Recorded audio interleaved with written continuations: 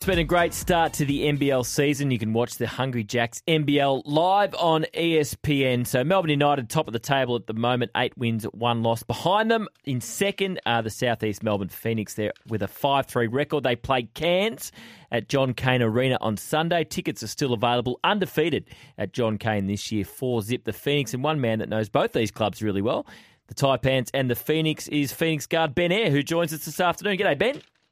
Hey, mate, how are you? Very well. Life so far for you at Phoenix going pretty nicely. Yeah, it's been good. It's been amazing on and off the court.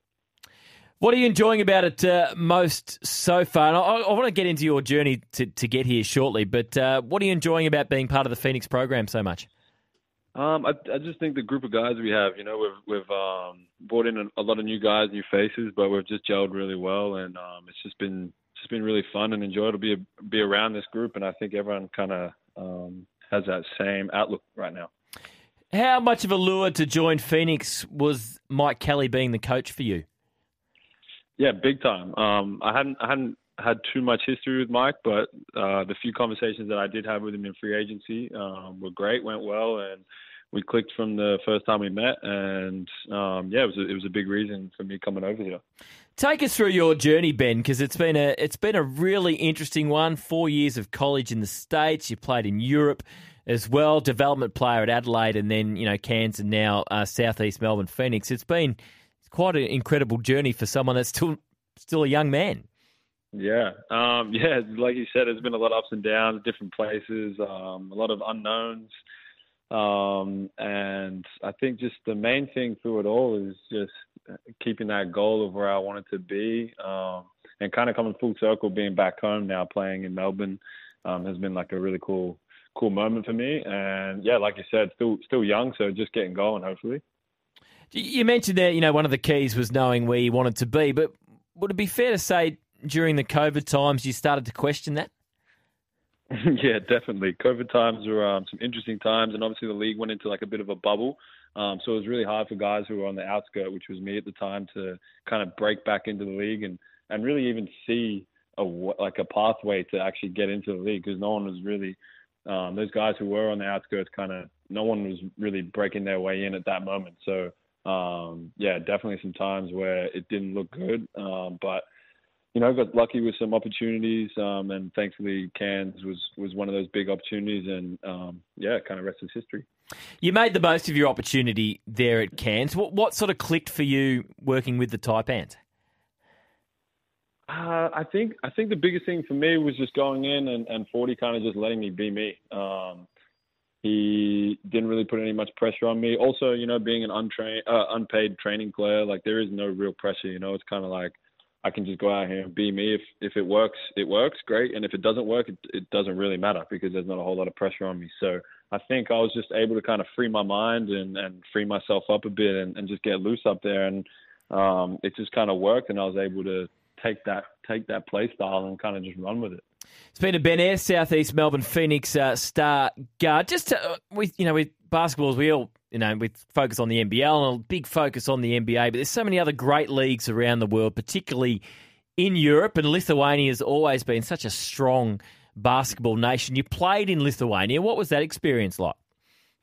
Lithuania was a very different experience for me. I think basketball-wise, I learned a lot. Off the court, I also learned a lot. But a non-English speaking country, obviously, so a lot of time on your own. I was able to kind of learn a lot about myself. But in terms of basketball, they treat basketball over there like a religion. You train in the morning, you lift in the afternoon, then you train again at night. So it's three times a day, and you just really got to embrace that kind of grind and really love the game of basketball. If you don't love it, you kind of don't really last over there. So it was a tough experience for me, but looking back on it, I definitely wouldn't be where I am today without that experience. So got a lot of love for Lithuania. How's your Lithuanian?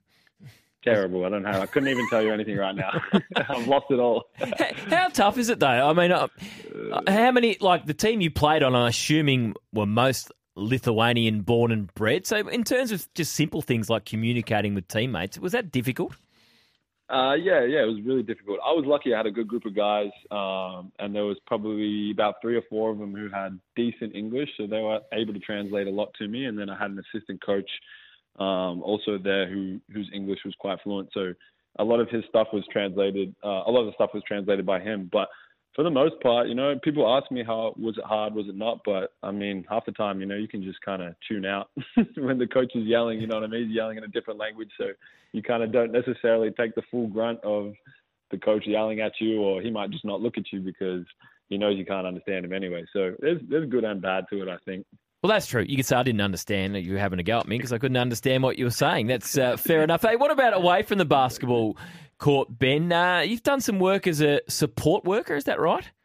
Yeah, I have. Yep. Just take us through that. Yeah, well, that was you touched on those times during COVID. And I think I came back.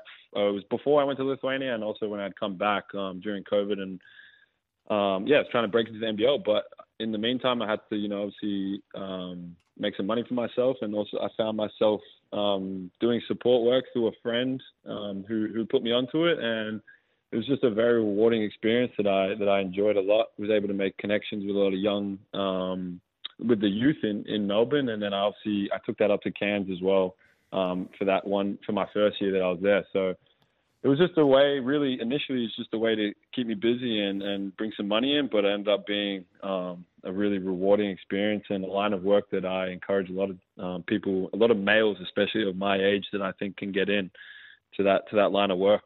You still doing some? I'm actually not currently, but looking to definitely probably get back into it. I think once I got rostered onto a team and stuff, I felt like I didn't have enough time to do it. But I think now being home, my time management and just getting older has got a lot better. So I think I'm definitely going to try and deep dive back into that over the next couple of years. Yeah, it's a great thing to do. And what about an interest in fashion, I believe? I am a little bit. Yeah, I have a little bit. I like clothes. Not necessarily like high fashion or anything like that, but I like to, express myself through clothes and just feel good, look good. I play good is kind of like a thing that I like to think by. So, I dabble in a little bit of fashion and putting clothes on, but a lot of them come from the op shops anyway. So how would you describe your style? It's very, I wouldn't say unique, but right now I just like some oversized clothes, but it kind of whatever, just, I don't know. I don't know one word to describe my style, but I don't know. I'll leave it at that for now. Hey, just a couple more before I let you go. Now, Andrew Gaze is coming up on the run home. He's got his Gazy brand, and he's running with the snap pants at the moment. Are you a fan of the snap pants? Like the tearaway one? Like sort of 90s type style. Yeah, I mean, sure. I think 80s and 90s style is definitely has a big influence these days, and I haven't seen too many snap pants recently. So you know what? I'm going to give Gazy a tick for that and say continue with that. Hopefully they pick up and take off a bit. Well, there you go. Get into Big W and you can find them. Hey, got a question off our 40 Winks temper here. What local basketball club did you start playing at? I started playing for the McKinnon Cougars.